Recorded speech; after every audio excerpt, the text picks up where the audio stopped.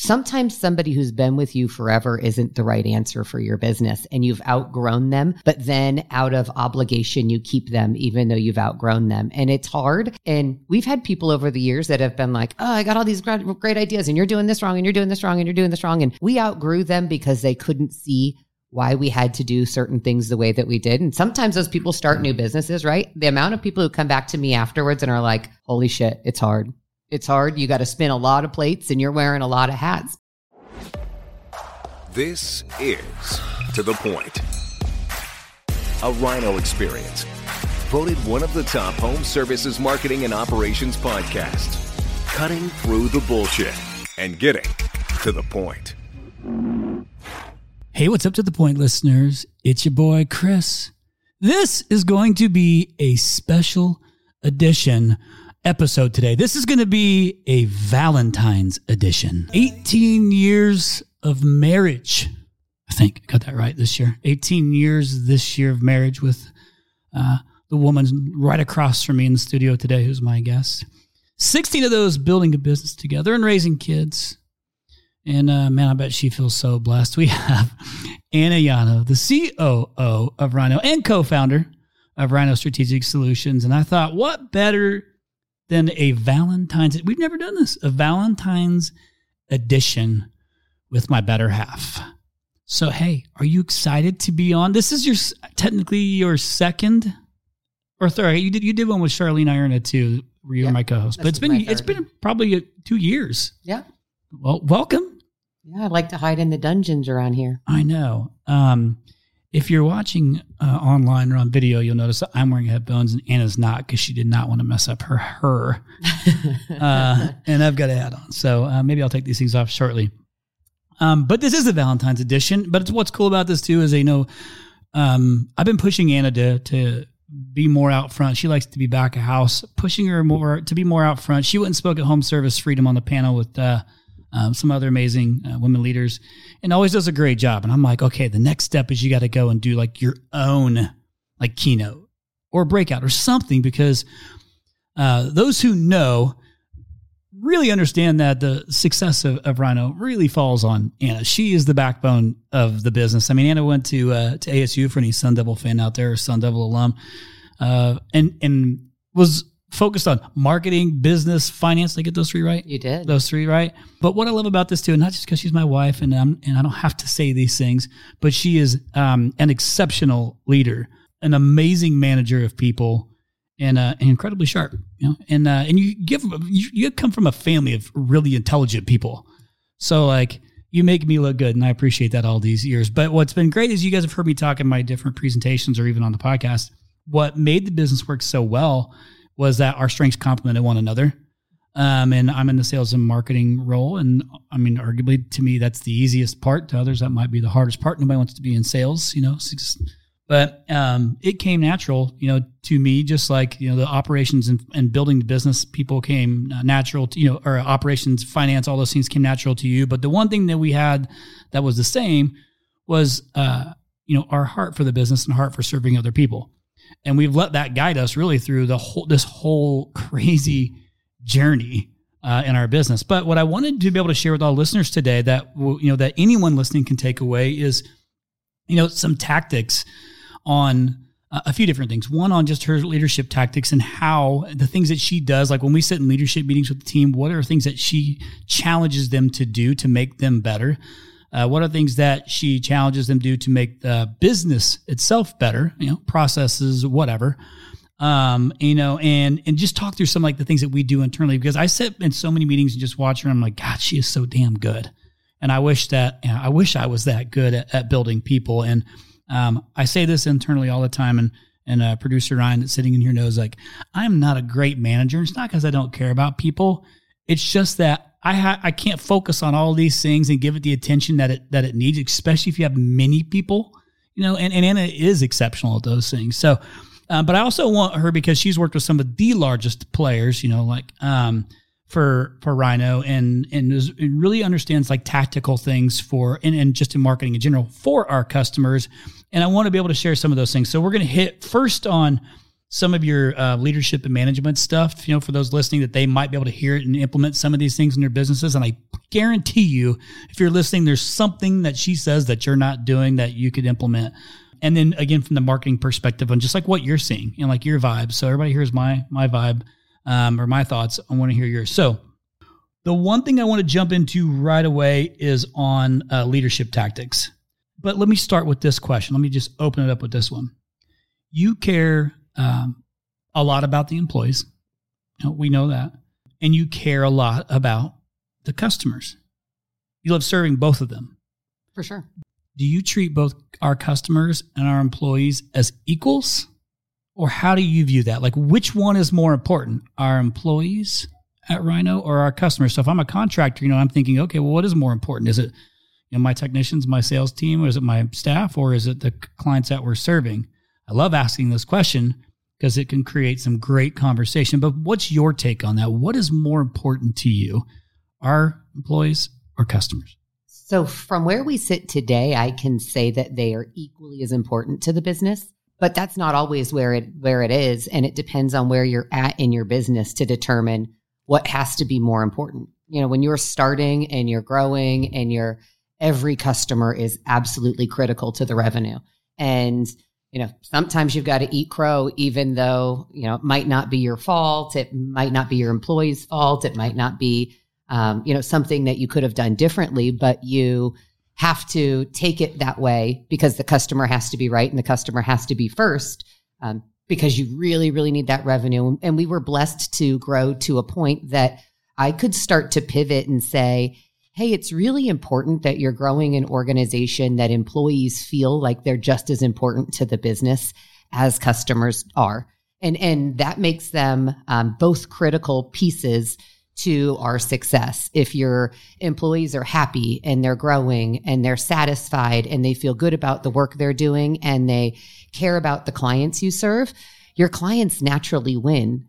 So it's easier to see success and easier for clients to win when everybody is happy internally. So there are times that, if you've got a client or a customer that's treating your employees poorly, you got to part ways. You've got to respect your team enough and show them that you care about them enough that you won't tolerate that kind of behavior. And when you get to a spot as a business that you can do that, your employees really, really appreciate and feel valued. Yeah. I mean, we talk plenty about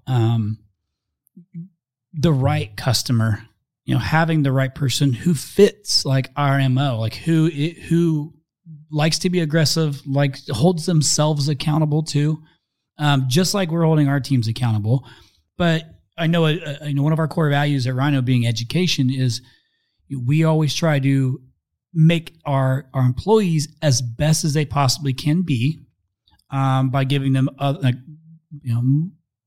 education budgets, doing ongoing training, doing our RYNO U's to make everyone smarter to be better for not only just themselves as human beings, but for our customers, right? So in that sense, it's kind of like, well, do we put more into our employees to make them as best as we possibly can so that they can help our contractors be as best as they possibly can? And it's like this cool little cycle of like, it reduces, lets the customers know, hey, we're excelling at a high rate, or we're doing a great job for you, or we're so confident to share the exact number of new customers we're bringing in and all the little details that we've done forever, because we're confident in what we pump into our staff and our education to be the best in class. So you still think today that it's 50-50? Because that to me sounds like, like the safe answer. No, it's 50-50. I think, this is a safe space. Nobody's listening. Just 40,000 for closest friends. I think it really it varies on the situation. And I do think it's a challenge to say one is a priority over the other. I hold clients dear and I hold employees dear. The employees are so special to me and so important to me. And their growth as people, professionally and personally, is really important to me personally, not even professionally. So seeing them learn and grow, it's kind of like watching your kids learn and grow, and that you're proud of them and you're excited for them. So seeing them develop and learn new skills and get really, really sharp and do really cool things for our customers is exciting for me. So from a leadership capacity, I get to pour into them, which ultimately pours into customers. So maybe it is that I do spend probably the majority of my time focused on employee development, leadership development, and employee satisfaction, because I know that the rollover effect is going to impact our clients. So it's an indirect way of supporting clients through the employees. Perfect. Okay. So I want to get into some of your actual tactics. Okay. Because, I've sat in on plenty of leadership meetings with you, with our leadership team or executive meetings. And you do, one thing that's important to you is, and I can't remember who I was just having this conversation with. But we were talking about, it was Peterman. And it was, he puts out like a Monday morning email he sends out to his entire team. I don't know how many, 700-800 of his employees, around him being bummed the last like 2-3 days. You're going to see him, today and, later on today in Cabo. You have to ask him about this. It was really, really good. You'll be impressed. But he was so focused. I mean, this is $100+ million HVAC plumbing company. And he had a few days where they weren't hitting the mark on his expectations. They're still growing, but weren't hitting the mark. And he's like bummed and like pouting and dragging his, feet and his, and then, but a commitment they had made for 2024 was for all the teams to share the things that have done right, that has been going good in their teams. And so he came in after like 3 days of moping, and there's a folder on his desk, and he was able to go through all the different departments and all the successes that they had, which then lifted him back up. So he was reminded, he's got to get in the habit too of catching people doing things right, and having success. And I know that's important to you. That's important to you too, is catching people doing things right, not so much focusing on the things that they do wrong. Not that you don't need to, to focus and put some attention to those things, but catching them doing right. Explain yourself. Explain yourself by catching them doing it right. Well, I mean, it's important, right? Like people all want to feel good, and people all want to feel good about the work that they're doing. And so I do think it's important when you see somebody's doing something right, they're excelling, they're developing, they're growing. They handled a call really well. They, uncovered something that they were, really working on and you're struggling to figure out, and they got there. I think it's important to give them those pats on the back. And we do that a lot of different ways. We've got a fist bump channel that all day employees are fist bumping each other to allow them to catch each other. But I think as leaders, it's super important that you're watching and mindful of catching not just the challenges or the opportunities to improve, but also finding even the smallest things to say, hey, like you knocked that out of the park. Great job. Like you did a really good job on that. Yeah, and we give also RYNOs and things like that, but you don't have to give like awards to people to show those things. There's also other little things too, like not being afraid to push back on them and challenge them to think about things differently from a different lens. And then something else that's important to you, and you and I have these conversations even in like our relationship. But it's how you say something, right? Anna's very passionate when she wants to get her point across, and I need to hear it differently, right? Because all I hear is her coming at me like hard, and I'm like, hey, it's in the tone. Like what you're saying isn't off, but the way that you say it to me is really not going to work. And it's just, it's a Valentine's Day special. Hey, listen, I'm pushing back on you. I'm giving you some feedback. But where the point I was getting at is how you deliver it. Like they may have said the right thing, but how you deliver it matters, right? How you say something matters. You could say the exact same thing a couple different ways and it could feel two different ways, right? For sure. So maybe talk about like how, like in our meetings, or you, because you might not call it out in the moment, but then you'll go back and pull them and say, hey, this, and then turn it into a win, but maybe you're doing it privately, so you're not calling them out. Yeah, for sure. I really try to be careful around if somebody's giving wrong information or they, maybe delivered something incorrectly, to not say, hey, let me correct that, so I really try to have clever ways of spinning it into, hey, let me elaborate more on that. And then I'll land the plane differently or land it in the way that I had planned on it going instead of the way that it went. But I consistently say to our leadership team, it's not the message that you deliver, it's how you deliver the message. They've heard me say it a million times. You can tell somebody to eat shit eloquently.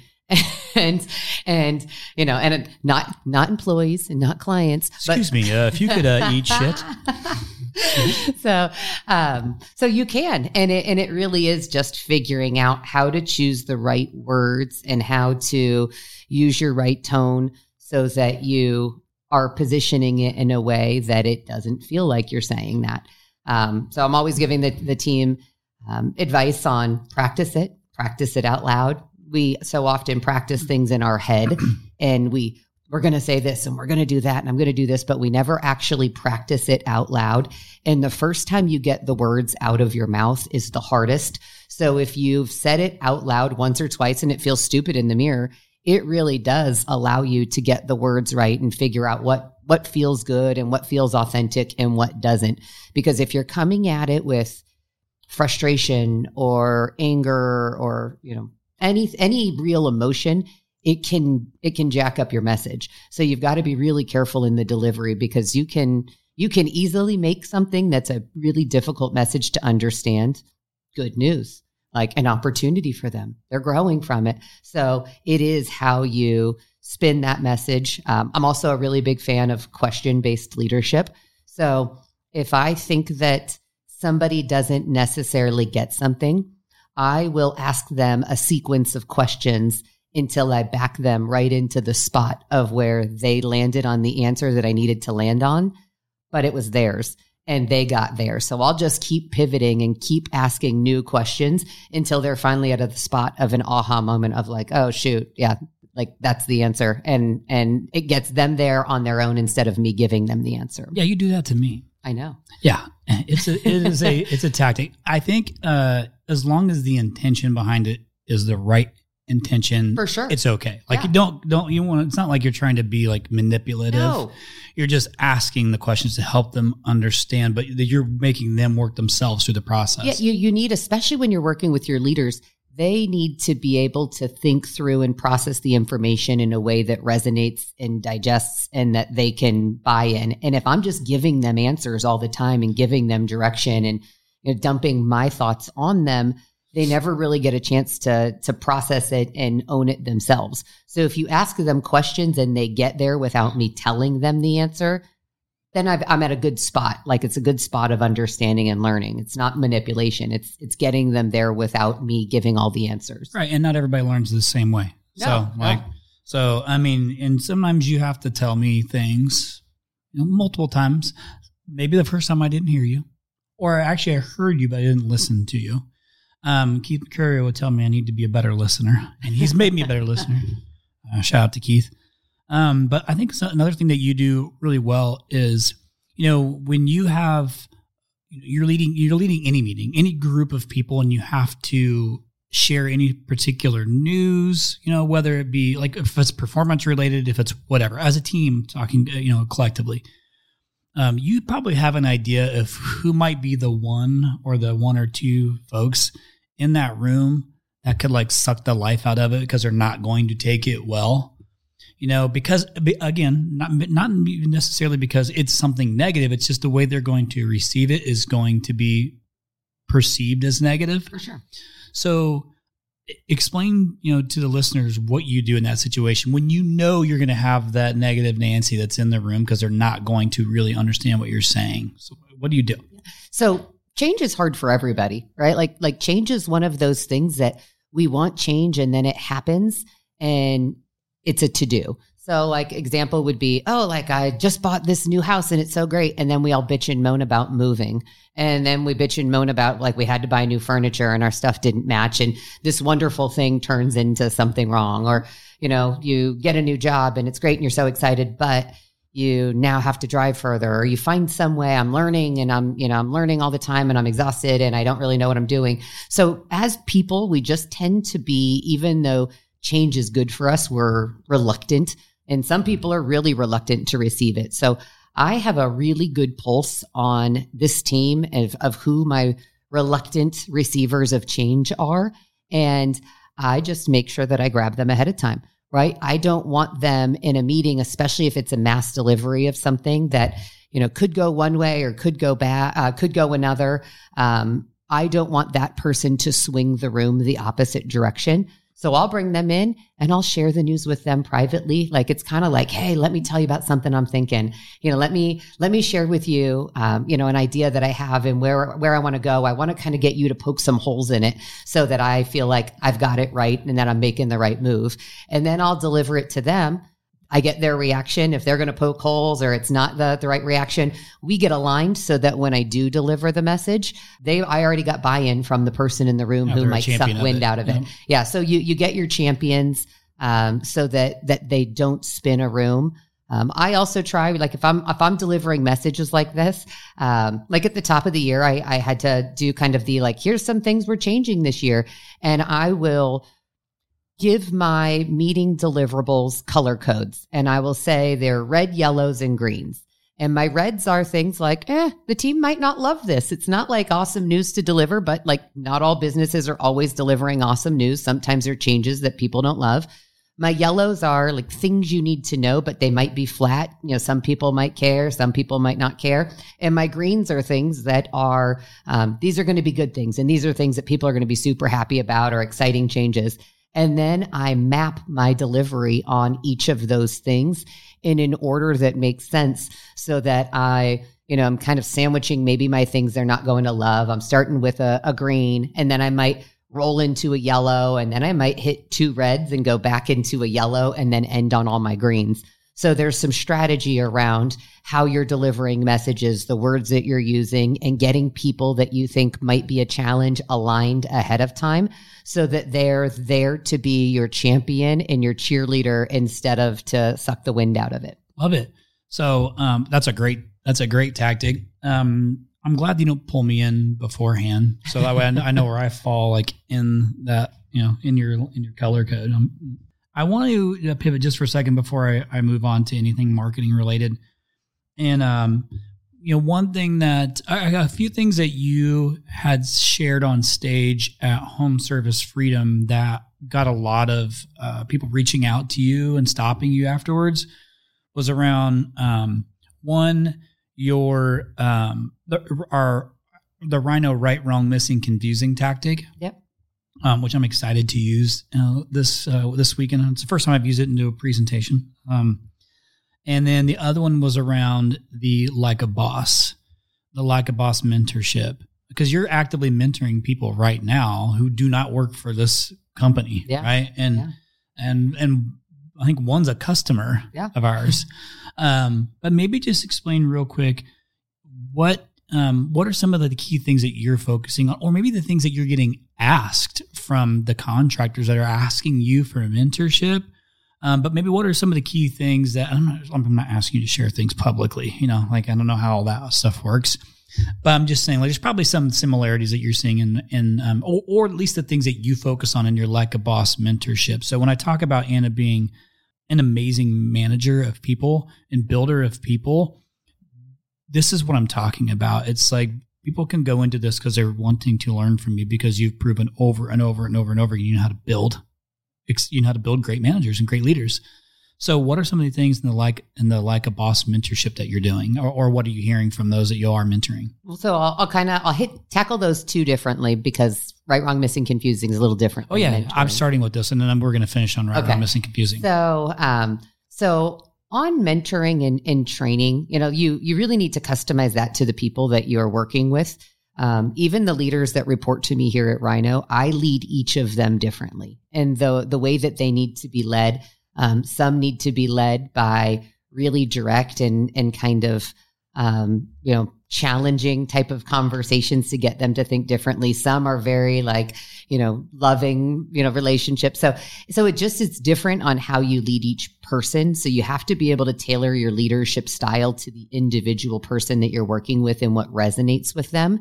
When you are mentoring, like a Boss was a fun theme that we had last year. And it is that you need people to think larger than what their line of vision is within the organization. And I was recently just explaining this to, we had a team member that promoted higher up within the organization. And, if you think of your organization as a mountain, This is kind of the visual that I'll paint, is if you think of your organization as a mountain, you've got most of your entry level people at the base of the mountain, and they're an important part of the foundation of the mountain, and they're the largest part of the mountain, but their visibility from where they stand on the mountain is very restricted to how far they can see because they're so low on the mountain. As you go up a level in your middle managers, they are a smaller part of the mountain. There's less of them, and their visibility is higher, but it's not as broad as if you were at the top. And it's also larger or greater than if you were at the bottom. And as you go up in the organization, you have to think larger, because when you do stand at the top, you've got full 360 visibility of everything, right? You can see it's lonely at the top. That saying is true, and it is lonely at the top, but you've got full 360 visibility of everything that's going on, and the ability to look out further and see broader. And so when you're training leaders, you've got to try to figure out a way for them to see higher than they can see at the level that they're at, by challenging them to think harder, think bigger, being involved in different types of projects. I'm doing a lot of training around difficult conversations. That's probably the number one topic that people want to discuss is. And that's a skill. It is because, nobody wants to have difficult conversations. No one's dying to have conflict or to have a fight. Some people are. I am a resolver of things. I'm naturally a fixer. So for me, if there's conflict or something that needs to be resolved, how do we jump in and fix it right away so that it's squashed and we're on the same page? And so difficult conversations is probably the most common topic. How to communicate as you grow up in the organization, not getting so in the weeds and being worried about the small day to day, and how do you think bigger with your time and do things that are more impactful. There's a million times during the day that I'm doing something and I'm like, why am I doing this? Like, there's 17 other people in this organization that can do this, and there's one project sitting here that no one else can do. So how do I delegate, the project that's sucking up some time right now to those 17 and move on to the one task only I'm capable of completing? Right. And so I want to go back to your mountain thing, because I there's a part in there that you and I talked about similar to this. And it's around those that can make it up the mountain with you. So you want to run with it? Yeah. So, and it's basically just and this is an analogy I listened to into a different podcast, and it just resonated with me so well within the company, and it applies to employees and friendships as you get successful. And it was, in essence, this theory of, as you're climbing this mountain of success, can you bring everybody with you? And the reality is that when you're starting at the base of the mountain, everybody's pumped and everybody's excited and they're all ready to get there, and you start going. And sometimes, people are starting to lose motivation, or they're getting tired. And, as the wind gets, or as the air gets thinner, they're starting to have a hard time breathing, or they didn't eat enough food and they don't have enough nutrition to keep going. And you keep going and you feel good. And then you have to make some decisions of, am I pulling this person with me, or am I leaving them behind? And that is a tricky one, because sometimes we drag people along with us that just can't make the climb. They're not capable. And sometimes you've got to leave them at a certain spot on the mountain, and that's where they just need to be until they're ready or have figured out a way to make that climb on their own. Because if you drag everyone on your back that wasn't prepared to make it, you're going to be really tired, and your ability to get where you need to get when you need to get there it's going to be impossible. That's a really great, it makes for a great visual, I think. Yeah. So when we were having that discussion, I was like, oh my gosh, that's so good. And I think part of what is hard when you are the owner of a business is that you're so focused on so many things, and climbing is the option. There is no other option. And you, I think, naturally wants to bring people with you. Like, you want to bring everybody with you. For sure. But you have to start to understand who might not want to come with you because of, not because of they don't believe in whatever you're doing, but just because they're tapped out. It's hard. Yeah. It's hard to build these businesses. It isn't for everybody. And you do outgrow people. right? Like change happens, and especially people that have been with you, the amount of businesses I see that people are like, oh, they've been with me forever. They've been with me forever. Like, sometimes somebody who's been with you forever isn't the right answer for your business, and you've outgrown them, but then out of obligation, you keep them even though you've outgrown them. And it's hard. And we've had people over the years that have been like, oh, I got all these great ideas, and you're doing this wrong, and you're doing this wrong, and you're doing this wrong. And we outgrew them because they couldn't see why we had to do certain things the way that we did. And sometimes those people start new businesses, right? The amount of people who come back to me afterwards and are like, holy shit, it's hard. It's hard. You got to spin a lot of plates, and you're wearing a lot of hats, because when you start a business, you no longer have a team of 150 people walking around doing different things. You're sales, marketing, bookkeeper, legal, customer service, executor, marketer. You're all the things. And so, like you outgrow people, and some people really are excited about the growth and the opportunity, and they get second wind and they climb with you. And some people you just have to leave at the spot on the mountain where it makes sense for them to figure out if they're going to keep climbing up on their own, or if they're on a trip down. SmartAC.com, SmartAC.com. If you haven't heard of it, you better find out. If you haven't implemented it, you better check it out. You have to get started doing something. 2024 is going to be an absolute battlefield. What are you doing differently than your competitors? You need to make sure that your memberships are sticky. SmartAC.com does that. Lifetime warranty, insurance savings, filter discounts, 24/7 monitoring that lets you know about problems before the homeowner might even know about the problem. Live tech chat, service providers, all of this with SmartAC.com. You've got to check it out now. Yeah, that's really good. Actually, the for guys like me who need that visual, when I know what resonates with me is when I can picture it and you can keep me engaged in the conversation. And when you wanted me to, when we were going to talk about that, or when we started talking about that, I was legit interested, because I'm trying to envision it from all those different levels on the mountain and the different people who've come along on that mountain, and who still, we have multiple employees over 10 years with us still. Yeah. I mean, so, and you think about those who have, come and went, or those who've, left and started their own businesses and reach out to me and be like, holy shit, like this, man, it sounds so good. And sales, that's why I'm saying sales is the easy part when you get started, because it's the part where it's like, that is okay, cool. And then you got to actually do the work and all the execution. And, and then when you add people, you have to worry about human beings, other human beings that now you're responsible for, and their families and things like that. And listen, if you're listening right now too, and you've started your own business, this all resonates with you. And what I think is interesting is us going from just Anna and I up to, however many, 150, 60, 80, or 80 RYNOs, including all of our call listing reporting team, however that number, where are we at? Somewhere in that number. I know we're sub 200. Yeah, we're just under 200. But that's everybody. A lot. Point being is there's a lot of bodies, that make this thing function as well as it does. And it's been 16 years. So we've seen some, a lot great come in and a lot leave. And we have good relationships with so many people that are here and that aren't here anymore still. It's been an interesting journey, but it gives me some perspective on just, do I notice it's the same type of person that's come along, that's come this whole way with us? Is there a common denominator between the employee that makes it and doesn't make it?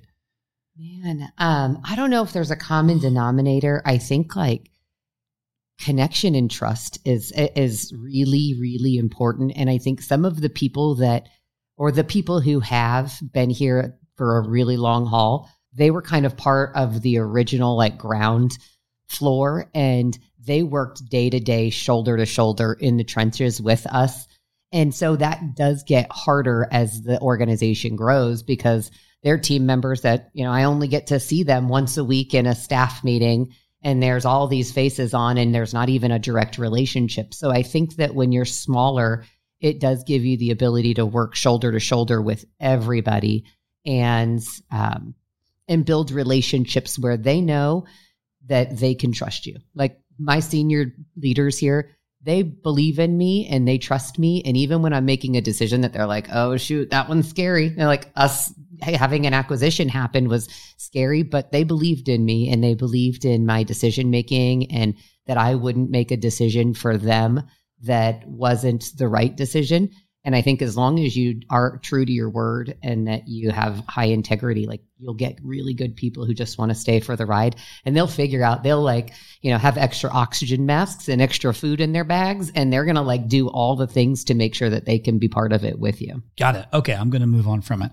But thank you for that. So, cause I also think it's important because you mentioned, how we have our all team meetings on Mondays. Quick meeting, work through a few like things that impact the majority of the teams.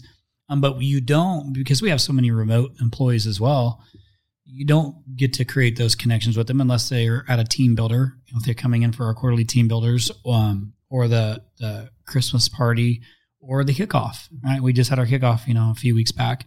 And that's something you and I were talking about on the way into the office today, was the importance of getting your team together, and going over what did we do this past year, like what were the wins, what were the losses, and then where are we headed this year? But doing that collectively as a team, because, we did a podcast with Chris Hoffman a few weeks back too, where he's talking about how he builds his budget is from the bottom up, where he's basically working down to the technicians and what are you committed to? So they're creating their goals. He's got a goal in mind. Yeah. But then he goes clear back to the bottom and they build it together. So that way there's accountability together. So that way they've made their own commitments to their department together. So we were talking though about bringing your whole team together and the importance of doing that. And just because we have a large team, don't hear me say only do this if you have a lot of employees. You can do it if you have a small group of people. We did it. We did it when we had 25 employees. Right. So, but talk about just the importance of, having an all team like meeting where you're talking about wins, losses, and then where you're headed. Yeah. So at RYNO, we do a kickoff event. We do a kickoff at the top of the year in January, and then we do a mid-year kickoff in June. So our January kickoff is really the start of the year, and it is, what is our thematic goal for this year? What's our like rally cry of what are we working on and what are we all focused on?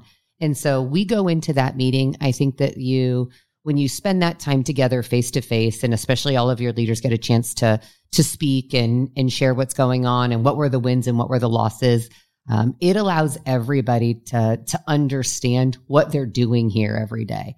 So, for RYNO, we spend, and I'll talk a little bit about right, wrong, missing, confusing, but when we do kickoff, the entire first half of the day is talking about what did we say we were going to do last year in this meeting, and what did we do or what did we not do and why.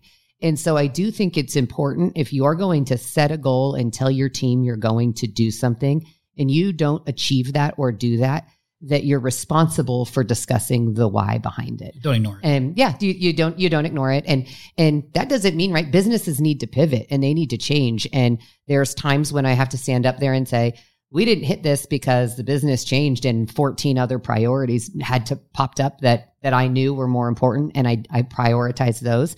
But sometimes it is like, yeah, just missed the boat. Like didn't plan it well enough. I thought I was going to get it done and I didn't. Sometimes I'm over ambitious on the things I think I can get done in a year, and I want to do all of the things and I just can't get them done. But so the first half of the day is really, what did we say we were going to do and what happened? And then the back half. Hang on a second. Before you go to the back half of the day.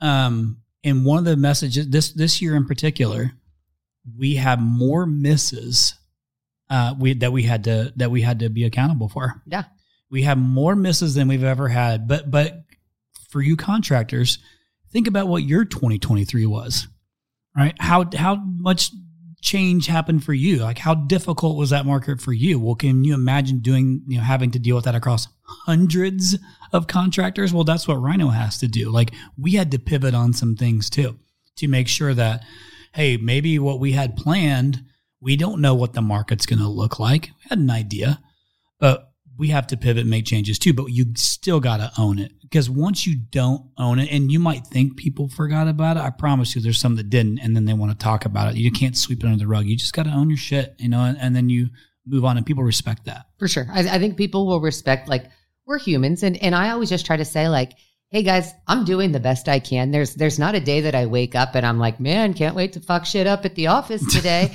Like, yeah, I'm gonna suck today. Yeah, I want to like ruin people's lives that work here, and I really want to make it difficult. No, every decision I make, I'm taking all the information I have and trying to figure out, what do I think is the right move with the information that I have in this situation? And I make decisions. I'm not afraid to make decisions, and I'm not afraid to fail. And I know very, very quickly, and when I made a decision, was it the wrong decision and how to pivot and be accountable for it? Or no, it was the right decision and move on because it was the right decision and I benefit from it. So I do think that there's value in just making the decision and owning it. Totally agree. And this right, wrong, missing, confusing, when I take you into next, allows us to have these candid conversations and to build out these goals together as a team, because everyone gets to participate in this. And I'll let you explain how we go about it. Maybe just share how we do it, them versus us, and then how it comes together to make up the things that we also cover in our kickoff, our annual kickoff meeting. Yep. So the back half of the day at kickoff is, what are our plans for this year? So laying out again, what are we doing? And so the way that we get to that is we do an exercise at the end of the prior year called Right, Wrong, Missing, Confusing. It's an anonymous survey that everybody in the company participates in. And it's very, very simple. What are the things we're doing right? What are the things we're doing wrong? What is missing from our organization? And what is confusing about our organization? And so they fill out this little survey. We get a scale of on a range from 1 to 10. How happy are you with your position here? So that when you're asking for 3 negative categories, it can be a little bit defeating. And so it's nice at the end to see like, oh, we've got really high scores, and people do just want to be helpful. And it's important as a business to take the feedback that you get from your team and figure out where there's trends and where you should be making adjustments and being open to it. So we have all of that information collected from our admin. We don't look at any of it. So it all goes into a spreadsheet without us reviewing any of it.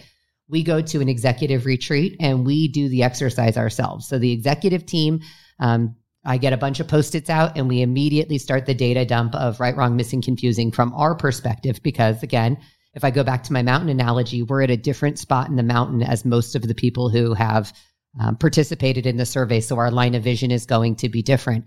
And it's important that we get our thoughts and perspectives out before it gets skewed by the rest of the teams. But the other reason that we do it first is that when we do look at the team, we're looking for alignment. How connected or disconnected are we from what the rest of the team is feeling as, how the organization is running? So I will say almost every single year, our top 3 are totally aligned. It's almost always that the 3 things that we were like, when we're like hit wrong and we're like, oh, it's this, or, oh, it's that. Like the things that we write first that we have a resounding agreement on are also the things that the team has a resounding agreement on. So it makes it really easy to start looking at, okay, we know for sure those are part of the things that we need to work on this year. We take all that information and then we start making buckets and we say, okay, what is an actual trend that we can look at this and say, there's a trend here and we got enough feedback that there's something that we need to do. And we'll start creating defining objectives. Those are going to be, we have 4 to 6 defining objectives for the year, that those defining objectives help us to figure out, here's the overarching thing that we're trying to fix. Then we start working through what are the tactical deliverables that we're going to do to achieve that. So that's really the entire exercise. And almost all of the marching orders for the following year are based on what did the team's feedback and what was our feedback and what do we need to do for everybody to feel better about what we're doing in the following year. And we structure it and then we come back to kickoff and we talk about it. Yep. We talk about what were the things you guys said and that you need and that you want and what are we going to do about it. We can't address everything, right? Like people complain about the coffee at our office and that we don't have snacks and like I can't fix all the world's problems. But what I can do is I can find what are the big like heartbeats and trends that I can work on. And every year I do that and I try to find the most important ones for us to fix. Perfect. Yeah. And that allows everybody to be a part of the solution because we are RYNO Strategic Solutions. Is it weird if I've never asked my guests if I could have a drink of their water, but mine's gone. Can I have a drink of your water, please? Yeah, that is weird. No, I'm good. I just needed a drink of water. I don't know if in your household you got little kids who are sick and running around with all kinds of different ailments, but my mouth is very, very dry. I want to pivot. Okay. So thanks for sharing that. I love that exercise. And it is funny sometimes to see some of the silly things that people put on there. But there is a lot of great information, and it allows you to tackle all of it as one. Well, and sometimes you find out things that you think are like common knowledge at your company, and you're like, oh shoot, everybody's got that wrong. Then you just make an updated announcement to say, hey, it looks like there's a common thing, and we already have this, and maybe you just didn't know. We need a retirement plan. I'm like, oh man, we've had a retirement plan for a lot of years, so we might need to just make an announcement. Okay, so I'm going to shift because we're like 45 minutes into this thing. Because I want to get a couple of the marketing questions out. And again, because you're so, even though you're the COO, you still keep customers of ours so you can stay close to the process, and you can stay close to the market, and you can stay close to like all the things that our account management team is hearing, and our sales team is hearing, things like that. And I love that you still do that, even though you don't have to. What every business coach would say, it's a terrible idea, but I do it. You do it. So you hear some of the similar things. And by the way, like I said, when I say she's worked with our largest customers, she's worked with our largest customers and like monsters, and, but also doesn't, she's has a customer you've worked with for like, I don't know, 7-8 years, something like that. Yeah. And so it allows her to understand the processes. It's almost like undercover boss, except you're not undercover because everybody knows you're working the accounts, but it allows you to kind of see how all of our teams are performing, and processes and things like that. But what I want you to share more is to our listeners is what you're seeing in the market on behalf of the contractors. And let me explain this. It's not getting cheaper to do digital marketing, right? So there needs to be an understanding of, if you're listening right now, like, it's not getting cheaper for us either, right? So it's getting more expensive for us as well. Every time Google increases costs, it increases our costs, or it increases the cost per lead. Even because if you're incredibly efficient and you run really, really good campaigns, even if you have the best of the best of the best in here and price goes up, there's no combating that. Cost goes up, but it's not just going up for you. It's going up for everybody, your competitors as well. It's just who has the better partner that can execute. But what are you hearing in there? So let's talk real quick just about the cost per click and competition increasing, and what you're hearing because of that. Yeah, so I do like to keep customers because it does allow me to keep a pulse on things, and it does allow me to stay in the industry and in the practice instead of just above it. We're going to have customers listening right now. They're like, I want to get in on this. I want to make Anna change. Nope, I'm not taking on any more customers. But yeah, it is interesting because the market does shift, and people assume that like, oh, I just get to spend the same amount each year, or I want to grow, but I don't want to invest more to grow. And it is a challenge, I do think, from a marketing capacity, because there is more competition. Almost every single market that I looked at for clients that I have, that I've had active, when I look at last year in comparison to this year, the search volume for many of them is down between 30 and 50%. So a really, really great tool for those of you that have never used it is called Google Trends. And it is a tool that Google provides that you can plug in some keywords, and you can put in years, you can put in your market, and it will show you exactly what search volume looks like for those keywords in your market. And you can see that markets are down 30 to 50%.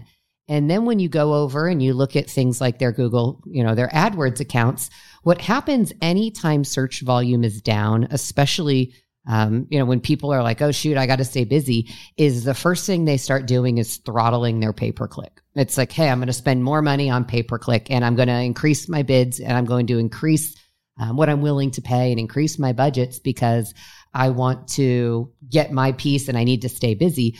Well, what happens is it causes the average cost for everybody, the average cost per click to go up, everything starts to increase, and it makes it more expensive for everybody, right? Like, it doesn't increase the amount of leads that are available. It makes Google the winner. That's the winner when you're spending more on pay-per-click. It's not your agency most of the time. And so the average cost per click goes up, search volume's down, and it inherently gets more expensive to try to grow and to try to be successful. And so that's probably one of the biggest challenges I see is people are like, I'm super excited about this year. I want to grow. Like, I really want to, I need to grow 20 or 30% and I want to add all these things. And then it's like, hey, well, what are you going to do with your marketing budget? Like, what is our responsibility in this? And it's like, oh, we're going to spend the same thing. Yeah. Oh, I wasn't planning on doing anything different. And, and it's like, oof, that's hard. And, there is enough data out there at this point, though. It's really easy to show people like the numbers and how it works. And, your agency, it doesn't matter if it's RYNO, I don't care who it is, like your agency can only do so much with the same amount of money. Yeah. And you've got to be willing to invest in your own business to grow it if you're expecting somebody else to help you. Yeah. One key thing you said was leads available. She didn't say like, if you increase your budget, yes, you can increase lead volume, but costs increases. What she was saying is, there's only so many people searching no matter what, no matter how much your budget is. Yeah, the pie is the pie, and how much you pay for your slice and how big your slice is depends on what your budget is. So, but the size of the pie doesn't change. Right. And then the thing you want to be super focused on too, and this is something I've been on like the last couple of months is, we've always wanted the contractors. This is one thing that set us apart forever and sometimes bit us in the ass forever. Is that we report so far in depth of net new customers. We want to know, what did we spend? What's the cost per lead for a net new customer for a contractor? I don't think we've done a great job of being able to truly compare ourselves apples to other agencies and how they deliver their reporting. Meaning because we're so hyper focused on new business, if somebody calls, 1 month and it's I'll call you back, and we know how that goes when the customer says they're going to call them back. The homeowner says, I'll call you back. Sometimes they do. Most of the time they call somebody else and look at the business. But if they do, we need to figure out what did they sell? Like, did you the contractor end up selling something from that lead that we got 2 months ago for you or a month ago for you? Or, hey, what have you not sold? Like all the lead volume that came in, if you have a service titan, house call pro, whatever it is, field management solution that you're using, what's your pending revenue from the leads that came in? I want to know, what do you have that's still sitting out there that hasn't closed yet, which isn't on us or it isn't on your agency, it's on you. But you need to know, this is exactly what I'm spending. This is exactly what my cost per lead is to get that lead. This is exactly what my cost per customer acquisition is. That's your own metric, the contractor's metric. Did you close it? Did you not close it? And then what's the revenue attached to it? Right. So that's something that, you and I have been talking about on really chasing it down and making a really solid hire to bring in somebody to kind of lead that charge for us to say, we're just going to figure out how to do it for them. But you have to know all these metrics, because then if you're, Anna comes to you and says, hey, we need to, if you want to grow 23%, we've got to increase your budget X, Y, Z. At least it's because we know the facts. We know the exact numbers. And so do you, the contractor, know the numbers. And that's how you want to manage things in here. So that way we can maintain the trust that you're talking about, just that's so important with your own team. It's the same thing with your customers. Once you lose the trust, it's really difficult to recover. So if you just use the facts, then you can support everything that you say. And that's what we try to do.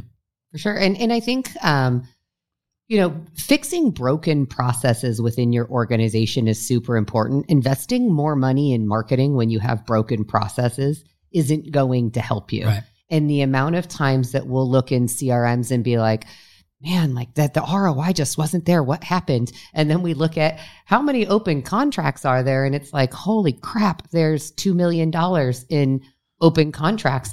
Well, you know what? Then I can say, oh, well, we did our part. There's a broken process here. Something is broken in how you're delivering the message, how you're selling, how you're closing, how you're following up. That's not your marketing company's responsibility. And usually there's broken process.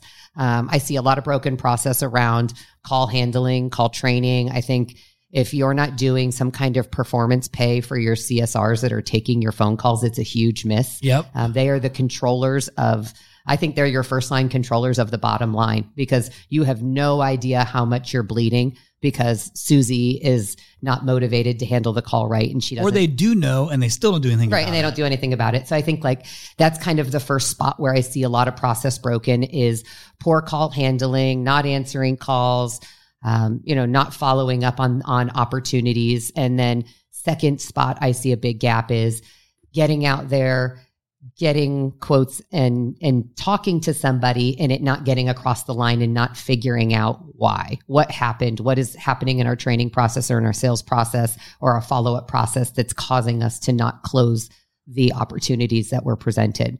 Because at the end of the day, there's a lot of variables between when the lead comes and what the revenue looks like at the end. And then the last thing I want to close with, because we're getting so close to the end of this and you and I have a flight to catch. I want to talk about how, if you're listening right now and you have a marketing manager, marketing coordinator in-house right now that's helping you, I think it's important for you to understand their motive, their motivation to be helpful or to be protective or to be defensive. And here's what I mean by that is it actually is very, very helpful for an agency to have a quarterback in-house at a contractor that is on the same team and that it works really, really well together. What happens is you'll bring in a marketing person. You if you're listening, you probably know you maybe have been through a few and you don't know, so you hope that they know. A marketing person comes in and they got to prove themselves, right? They might bring in a new vendor who could be a friend or they've had from another company or whatever, but they've got to prove themselves. So when you're an agency like ours and you start to work with the marketing coordinator or a marketing manager, the first thing you have to do is try and build a relationship and let them know, I'm here to support you. I have all these things that we know from 16 years of doing marketing specifically for home services, and I want to give all those tools to you to be successful for the contractor. And I want to have that kind of relationship with you, Mr. or Mrs. Marketing Coordinator. So where I'm going with that is I want your perspective and I want you, our listeners, to listen really close to this because I do believe having a marketing person in-house at the right size is incredibly important. So that way they don't need to be an expert in all things, but they need to manage the experts in all things and be able to know exactly like what is working, what's not working to give you, the owner or the leader, the right tools with facts to move the needle in the business. So this has been an ongoing battle, right? We talk about it for a long time, but to close this thing out, let our listeners know how they need to think about that marketing coordinator role or the marketing manager role and versus what the marketing manager says and what the agency says, because a lot of times you, the owner, will lean towards your marketing manager. They know more when the reality is it's just not true. Right. And I would agree. I think it is good to have somebody within the confines of your walls that really understands and knows your business to be the quarterback of that. It is really hard though to be an expert in all practices of marketing. And that is a challenge. Like you can know conceptually about pay per click and about SEO and about brand and about, how direct mail works and all of those things. But for you to really be an expert at all of them is incredibly difficult. And yeah, it's true. Like most of the time somebody brings in a new marketing manager, there's been turnover in that position. They bring somebody in and that person is trying to prove their worth and prove their value by blowing up everything you've have in place and say, oh, well, here's how I'm going to prove to you that I'm worth a lot. And I'm going to, find all of the holes. And the reality is a professional marketer can always find holes in everything. I've never not looked at a campaign and not found a hole in every single one. Ours, other people's, you can always find one because they're subjective and there's different strategies and the point of time that a campaign is at and what the direction you were given could all vary from what the person analyzing it is saying. So having a person in-house who can quarterback all of that and knows all of the things and manage the metrics and work with your experts is important. But I also think it's important to leave things to your experts and to have diversified marketing. And we talked a little bit about this, like RYNO only does digital marketing. I am not a brand expert, right? I know what our brand is and I know how having a great brand has impacted our business, but I am not a brand expert. There's great brand experts out there. You should have one. There is a space for all different types of marketing. Yeah, traditional marketing. There's a space for still having billboards and running TV ads and running radio spots and doing direct mail. And there's a space for all of those things that build your brand differently. And having somebody within your walls that can try different things and test it and see what's working and what's not and how they interact with each other to build success and grow your brand is important. Yeah. And bringing it all of that in-house is such a risky move. It's so expensive. I mean, like, I know that people would say like, oh, I can do it all. I know SEO and I know pay-per-click and I can work on websites. For you to really be good and do the volume of work that absolutely needs to be done consistently and manage other marketing things, it's hard. It's hard. I mean, it's really hard. You can save money doing it that way for sure, because when you start looking at your marketing expense and the annual salary of that person, you can save money. But the volume of work that one person can contribute versus 150 is very different. Yeah, and I think you might save money on expenses, but you lose money on growth and sales. Yeah, for sure. So, and then the flip side of that would be not putting all your eggs in one basket with one company, right? Like, there's some agencies out there, and we've had the opportunity to do an acquisition with a company that also did traditional, and we decided to stay in our lane and just stay in the digital space. And could that happen down the road? I don't know. Depends. It depends on whatever service wants to do with it. But putting all of those eggs in one basket is a very risky move. Like, to say, hey, I'm going to go with this one agency who does my digital, does my billboards, does my TV, does my radio. You better pray that that doesn't fail, because you're all in on one option there. Not saying digital. I'm talking like digital and traditional, some of those things. For sure. Yeah. I mean, when you tether yourself to one person or to one agency, it restricts, potentially what you could be doing. It restricts, sometimes it can restrict you to that person. Some companies, keep those things when you're done with them, and you can't take them with you. You can't take the artwork. You can't take the content. You can't take the collateral. And so that can be a challenge as well. I'm a big fan of getting people who are experts in different things. I'll use this story. I do not let the same person dye my hair that cuts my hair. Get out of here. Same. You cannot be an expert in dyeing and also an expert in cutting, and especially in cutting curly hair. So I have two different experts that I go to for those things because it's so important to me. It's the same with marketing, right? Like, yeah, you could have an agency that has a couple of people, but like, for them to really be experts, I think you find the right agency for each different independent practice. And it can be a lot to manage. And that's why you have a marketing coordinator to do it. It's the first time I've heard that analogy. Nice.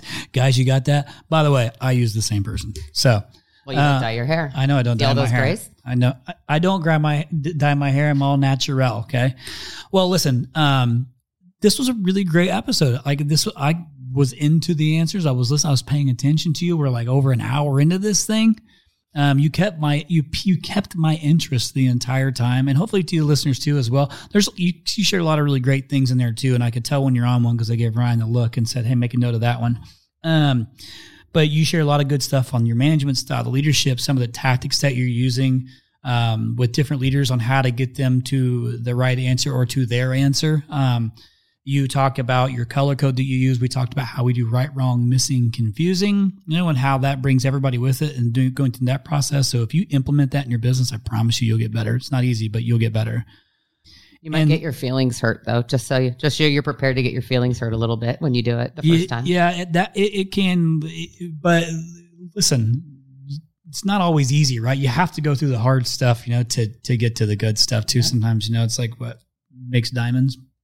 Pressure makes diamonds. Mm-hmm. And certainly this puts pressure on you to make changes. And sometimes, it's just funny. There's some funny things in there, but it makes it for a great business and allows you to let everybody come along with you and be a part of the solution. So appreciate you giving me your time and being on and letting us squeeze this in. I know this isn't typically your thing. I hope it does become more of your thing. I bet you more of our listeners would like to hear from you. And we definitely got to get you on stage doing a keynote. I tried to talk her into speaking at RYNO X. She won't do it. So maybe you will with me tomorrow when I'm presenting down in Cabo. Maybe I can pull you in. But the last thing I'll say is to all the listeners, especially you fellas out there, it's almost Valentine's Day. So use this as a reminder to make sure you go get something for your significant others. Same with you ladies. I don't want to call anything out there, but I know how I am, and I need to take my own advice. But appreciate you coming on and giving us the time, Yano. Yes, thank you for having me. Super excited for 2024. Always cool to be able to do this stuff with my wife, my partner in this business too, and just to watch what we've built together and to see, like, be able to just see all the progress and to see what it looks like from the top of the mountain. So she gave you lots of little tips and tricks that she uses. You don't got to do everything, but you got to do something. No 0 days. Listeners, thank you so much again for listening to this podcast week after week. We are extremely grateful. Again, the whole purpose of this podcast is to give back to the home services industry that we love so much, whether you're a RYNO or not. We really, really appreciate all the subscribers. And if you haven't subscribed yet, please go in and subscribe, and you'll get all the episodes sent to you automatically weekly. Also, we have really enjoyed your feedback. It's so meaningful for us when we get to read the nice comments that you guys put, so keep doing that. And if you don't know how to do it, here's what you got to do. You search for To The Point Home Services on Apple Podcasts. You click on our profile, scroll all the way down to the bottom, and hit write a review. And be honest and share your story and how the podcast has impacted you and your business. Thanks again from the bottom of our hearts at To The Point Home Services Podcast. We appreciate you.